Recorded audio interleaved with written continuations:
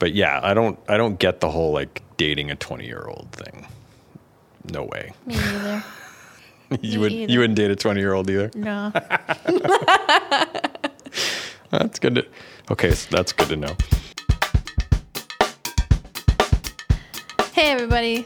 Welcome to the Ignite Agility podcast. It's Madeline, and I'm driving today as the host.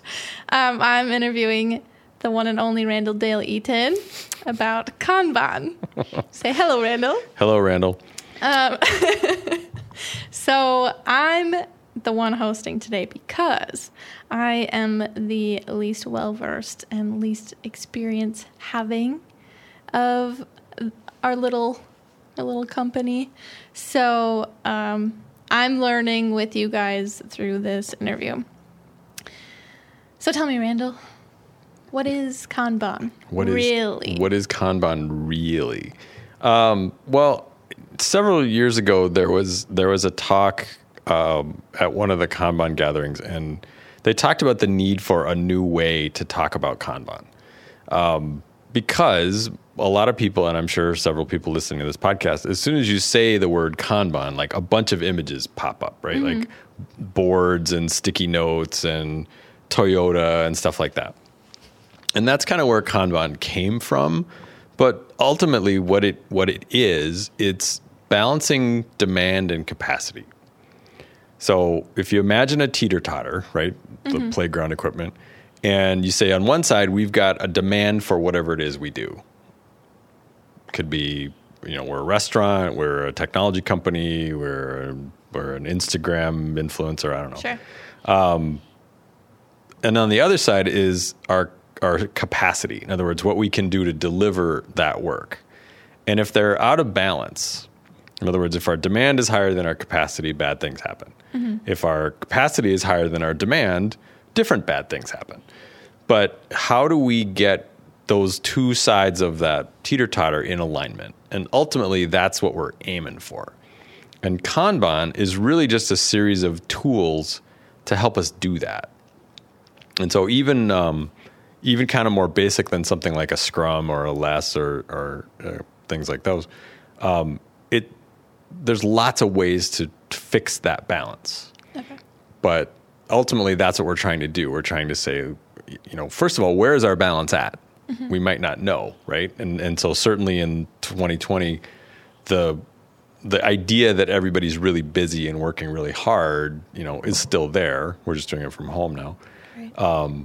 So we may feel like we're super busy, but humans are really bad at subjective evaluation or objective evaluation, I should say. So unless you do something to sort of gauge how busy you really are, you don't know. Mm-hmm.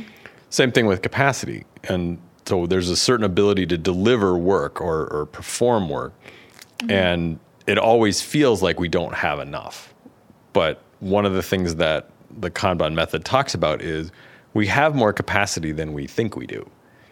And it's just sort of, okay, without knowing what our capacity actually is, how do we know how to improve it, right? Where does it go from there? And so things like, okay, well, we do things a certain way. Do we have to do all 9 steps? Could we do 8 steps? Great.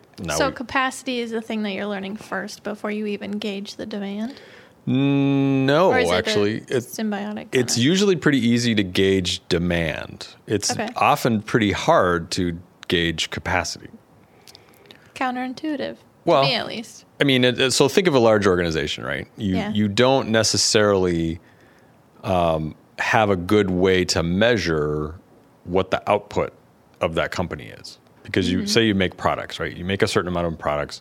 Sure. They go on the shelves, people buy them. That's a way to gauge productivity. Mm-hmm. We ship 55 units or something like that and all that. But is that our true capacity?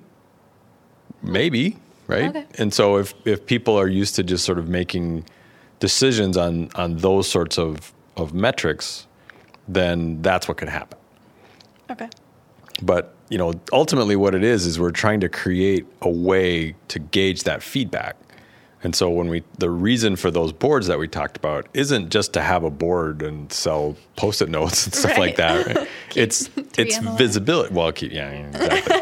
If you're in Agile for more than like a year and you don't own 3M stock, you're doing something wrong. So it's just like, that was a joke, folks. Yes, thank you. Mm-hmm. We'll put the boom in later. But yeah, so first of all, it's even, and this is kind of where you were going. You sort of have to start to actually look at this stuff and not just feel like, well, I think it's this or I think it's that. So we get into metrics and stuff like that. But the other nice thing about it is Kanban is what they call a visual control mechanism or visual control model. So we want some way to use our eyes and observe, because humans are really good at observing. We're really bad at like guessing.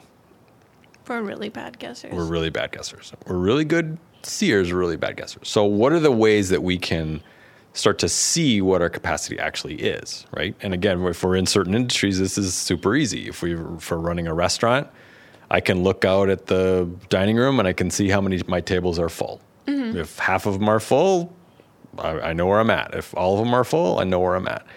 Other industries, that's really hard to do, especially what they call the so-called knowledge work industries. It's hard to kind of tell, okay, is somebody thinking about a problem they're doing for a customer, or are they just sort of like waiting for Friday afternoon? I mean,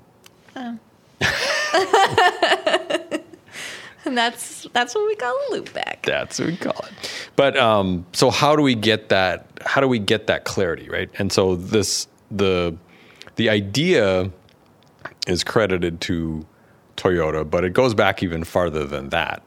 The Japanese islands, being a fishing kind of culture, have a long history of using like colorful signs to indicate things, right? So we talk about in some of our classes, we talk about how when the fishermen, they were fishermen, I'm assuming, were coming back from the catch, right? They would, when they had the catch, they would hang out these brightly colored signs, those koi signs and stuff like that, right? That everybody has on their cool arm tattoos now.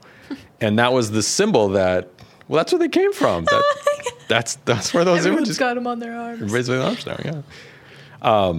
But that's where that idea came from. And so then people walking by could see this fish sign and go, oh, well, there's fish there. I'm going to stop in. But as soon as the fish was gone, they take the sign down. Now that's a symbol for, go away. I don't have any food. Go find another sign. And so that concept is what's been carried forward and carried forward and carried forward. And so Toyota just sort of took the same idea. They credit the grocery store. The two gentlemen whose name I can never pronounce, so I won't try. They talk about being in the grocery store one day and saw somebody restocking the shelves. And so there, it's this open spot. And we've all seen this at the grocery store, right? There's like a full shelf, and then there's a big gap, and then there's a full shelf. So that big gap functions as, hey, we better go find an inventory and refill this thing. That's what they said. So how do you unhide this stuff, right? That's what we're trying to get at. And unhiding work is sort of the other part of it. So you often need to get a handle on demand. You need to get a handle on capacity. Most organizations find it easier to start with the demand because it's easier to measure, right? You just like, how many help desk calls do you get? How full is your table? How many mailers do you send out? And then the trickier part is, okay, well, how much work is it to really do that stuff? And that might be where we have to start some tracking things. But that's what Kanban really is. How you do some of those things is kind of where the rubber meets the road, but it ultimately is just this quest for balancing demand and capacity. Okay, so demand and capacity. How would you say that is, like, how does that differentiate itself besides just being capacity and demand towards things like Scrum and less frameworks? So there is a Scrum framework as well. There is a Kanban framework as well. And all a framework is an approach to organization, right? So Scrum's framework is, we're going to have 3 to 9 people. We're going to have somebody that's in charge of this backlog. Less is just essentially a bigger version of that. It's still Scrum, but it's the same thing, just sort of expanded. there's other ones out there. But so Scrum has let's call it a team focus. So the focus of Scrum, the Scrum framework, is on the team doing the work. And so we're making sure that team has access to customers, and the team then has a clear understanding of what they're supposed to do, and then the team delivers the work. Kanban doesn't have that. Kanban really can be used at the team level, but what it tries to do is make us focus on the work. Gotcha. And that's a kind of a big difference, because Kanban wants us to say, we're not worried about the people doing the work. We're worried about the work. Yeah. And so you start to ask different questions when you're working in a Kanban framework as opposed to a Scrum or a LeSS framework. So organizations often start with those, and there's nothing wrong with them, right? Again, depending on what you're doing, it's perfect. But over time, you start to get to a place where Scrum sort of starts to go, well, wait a minute. Mm-hmm. We're not sure where we go from here. Yeah. And that's the big difference is Kanban. And one of the things that we say in the Kanban community is, focus on the work, let the workers organize to deliver it. Mm-hmm. So instead of worrying about kind of, is my team being busy and productive and things like that, I'm now focusing on, okay, are my orders moving through my queue correctly? Sure. Or are my customers getting happy results of their whatever? Mm-hmm. So it's a little different. And so I think a lot of the misunderstanding. Yeah, because they are mentioned like so close together. Like, yeah. Usually. Yeah. And there's if you go out to the internet for 5 minutes, it's like Scrum versus Kanban and stuff like that. Yeah. And it's not really the same thing. I mean, because Kanban is a series of things, just like Scrum is a series of things, mm-hmm. you can use them together. And that's not necessarily, you need to come up with a fancy word for it, but if we start to measure the stuff that we're doing in Kanban differently, in Scrum differently, then we get better understanding, right, to what we were just talking about. So it requires more discipline. So Scrum is sort of even lightly prescriptive. And what we mean by that is just it says, here's the roles, here's how often you're going to meet mm-hmm. to talk about it. Like, here's all that stuff you learned in your CSM. Yep. Do you want to? No, I won't put you on the spot like that. But then Kanban comes along and says, nope, whatever you're doing right now is cool. So, in theory, you could do Kanban and waterfall, or you could do Kanban and something. The W word.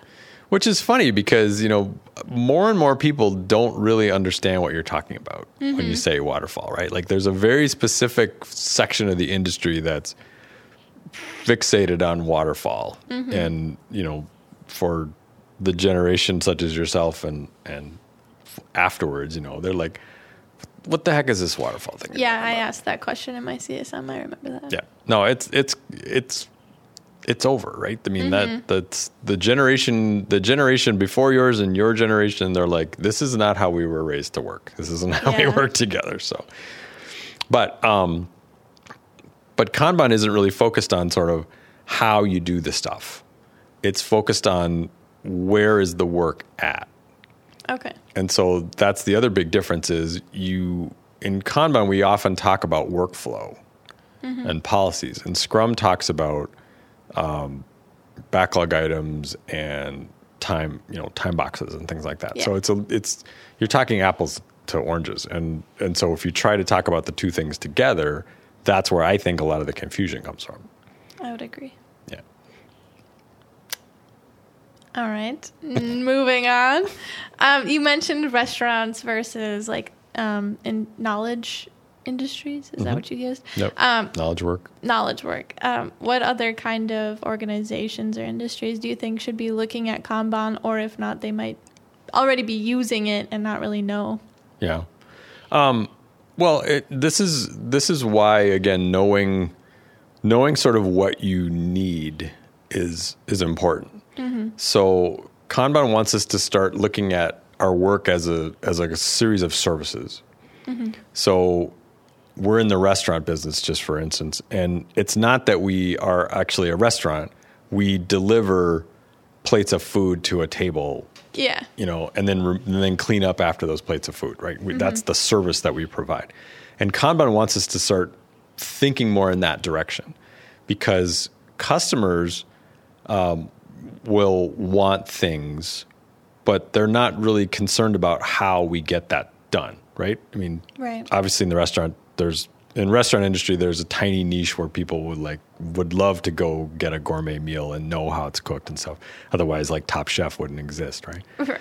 But for the most part, if you're hungry, you want food, and it's like, I'm going to assume that the grill is clean and the cooks wash their hands and the plate's been washed and stuff like that. Right? That's just kind of table stakes, right? But with all those assumptions in our mind, I go to the menu and I say, I want that, right? And that's kind of how Kanban encourages us to look at all work, is just, what does the customer want? What are they asking for? And are we delivering that? And are we delivering that sort of in the way that makes economic sense for us and them? Sure.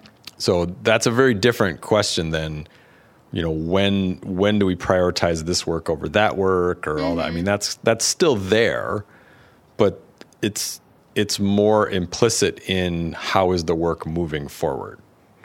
Like if you stopped and asked a chef sort of, how do you actually make this dish, right? They can rattle it off, but because they do it so much, they're probably not consciously thinking about, okay, first I crack the eggs, then I put them in the bowl, then I get out the whisk, right? And that's often the level that we're used to dealing with work, either from our project plan days where we had a work breakdown structure with our task list and stuff like that. And so the theory is that the sum of the tasks rolled up to the plate. Okay. I'm really liking this analogy, because for those of you who don't know, I came fresh out of college to this job. I have no corporate experience, but I worked in a restaurant. Yep, that's why I picked it. You're so smart. Aw. But so Kanban says, okay, well, that's cool, but what about all the other things that we need to be doing as well? So rather than focusing on, is the plate clean or not, what are the ways that plate gets clean, and then are they there? So that's we're shifting it a little bit. And so what you'll hear a lot of times is Kanban is interesting to organizations that are worried about or need to be worried about how work is moving through their system. Okay. Scrum or something like that is often more concerned about sort of when the team will start the work in the future.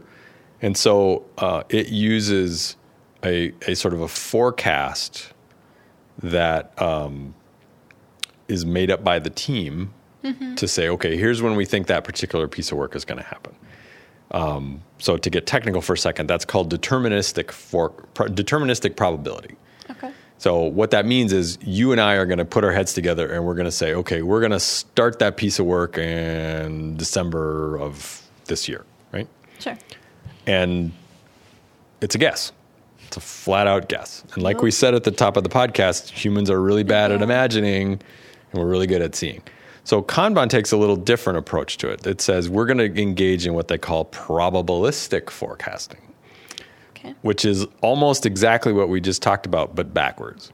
Ooh. So forecasting or probabilistic forecasting says all the other times we've done this piece of work, it's taken about this long.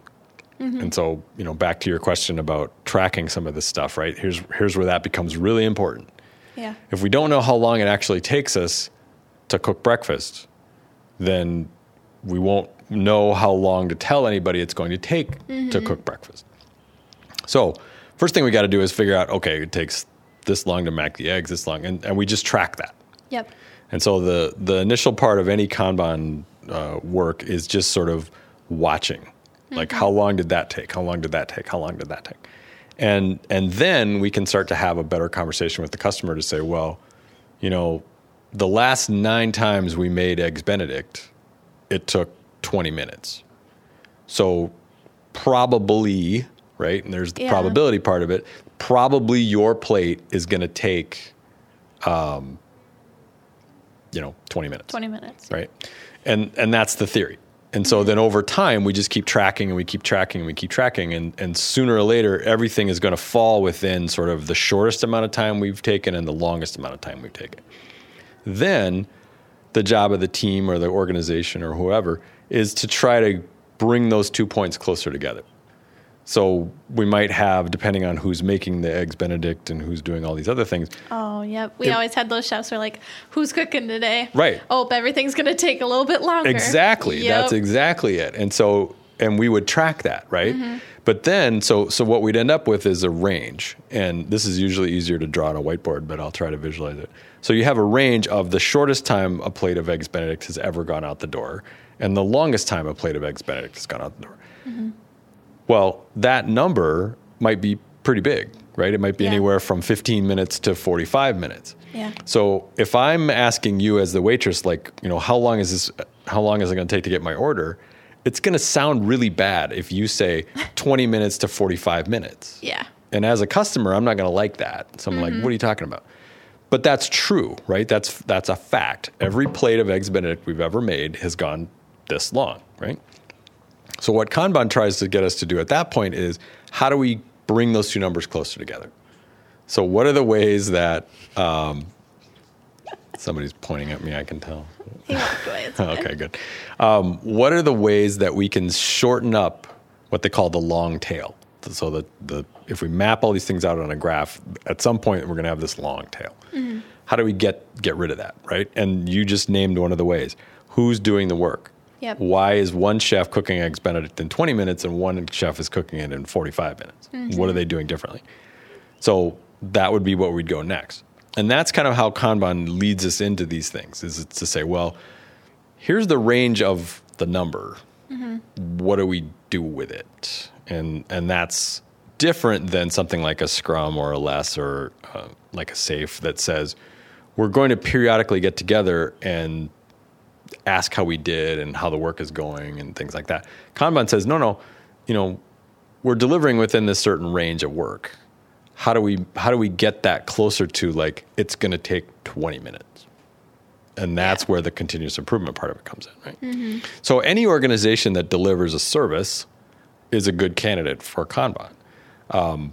But organizations that need to sort of do more future work, let's say, you can do it with the probabilistic forecasting after some time.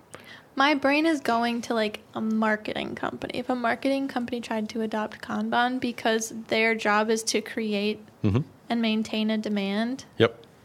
How does that? Can you go into that a little bit? Sure. And just like show me what that would look like?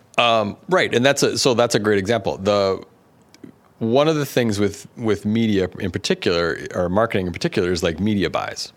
Okay. Right, you got to buy space in the magazine, for next year. So you got to do that now. So that's the kind of thing that we might actually want to engage in some of the deterministic forecasting. Okay. So if I know I've got to have something ready, I got to have a flyer ready to go into this mailer that's going out in Q4 of next year, I can just work backwards. I can go, okay, how long does it take us to make that mailer? All right, well then I'm going to start the work on that date, right?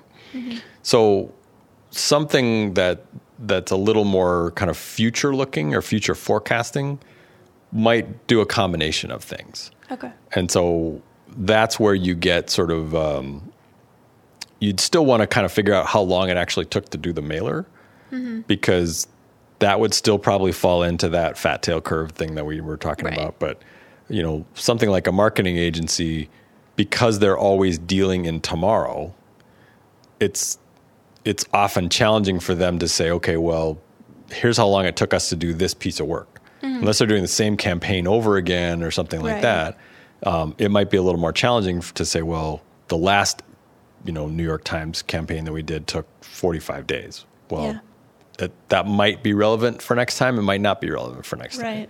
So that's where there's room for other people to play in the pool. Right? Did that answer the question? Yes, that did. Okay. That was kind of my last question, but we can do more if you'd like. Well, so I guess I'll turn this around. So, you don't have the background in some of this stuff and things, but Based on stuff that you've heard since you've been around here, what do you think Kanban would be helpful for?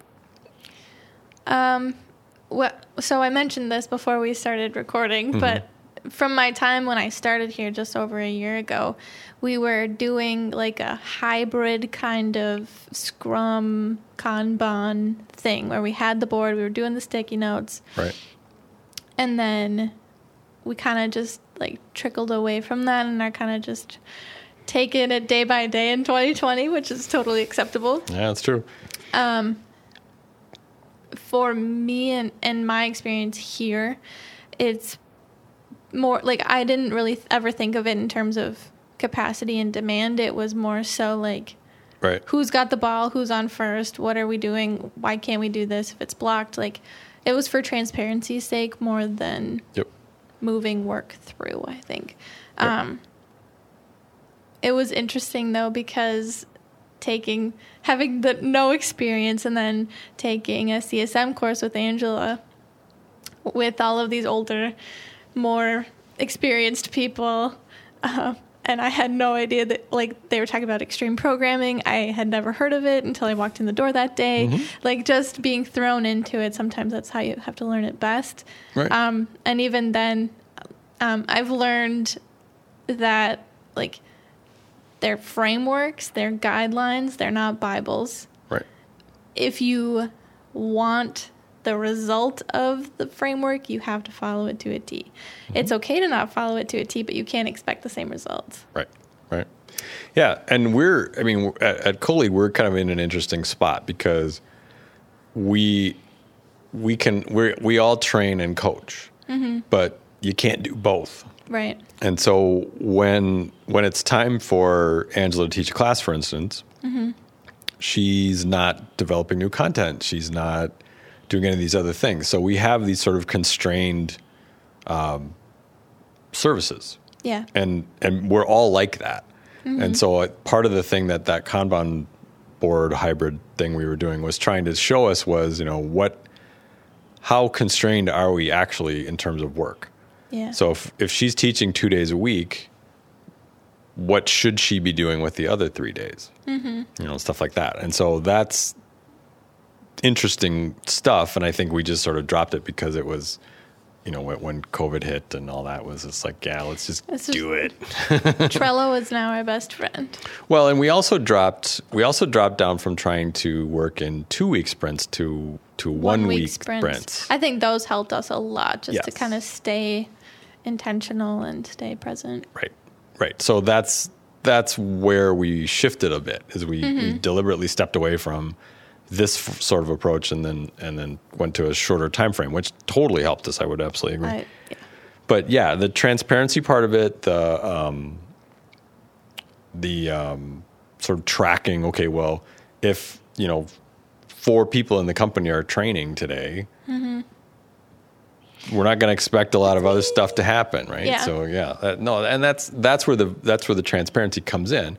The thing we didn't ever, I think, completely turn the corner on was focus on the work. Yeah. So we talked about sort of, here's the training class and here's all the stuff that's needed to deliver that training class. We started to talk in that way, but I don't think we ever actually completely just said, well, CSM on Monday, Tuesday, and TKP on Wednesday, Thursday, and go from that route. We could have done that, but we didn't. And now it's just, how fast can we paddle the boat? Awesome. Yeah. Well, thanks for joining us. I hope your commute is going well. Shower, cooking, whatever you're doing listening to this. Peace out. All right. Thanks much.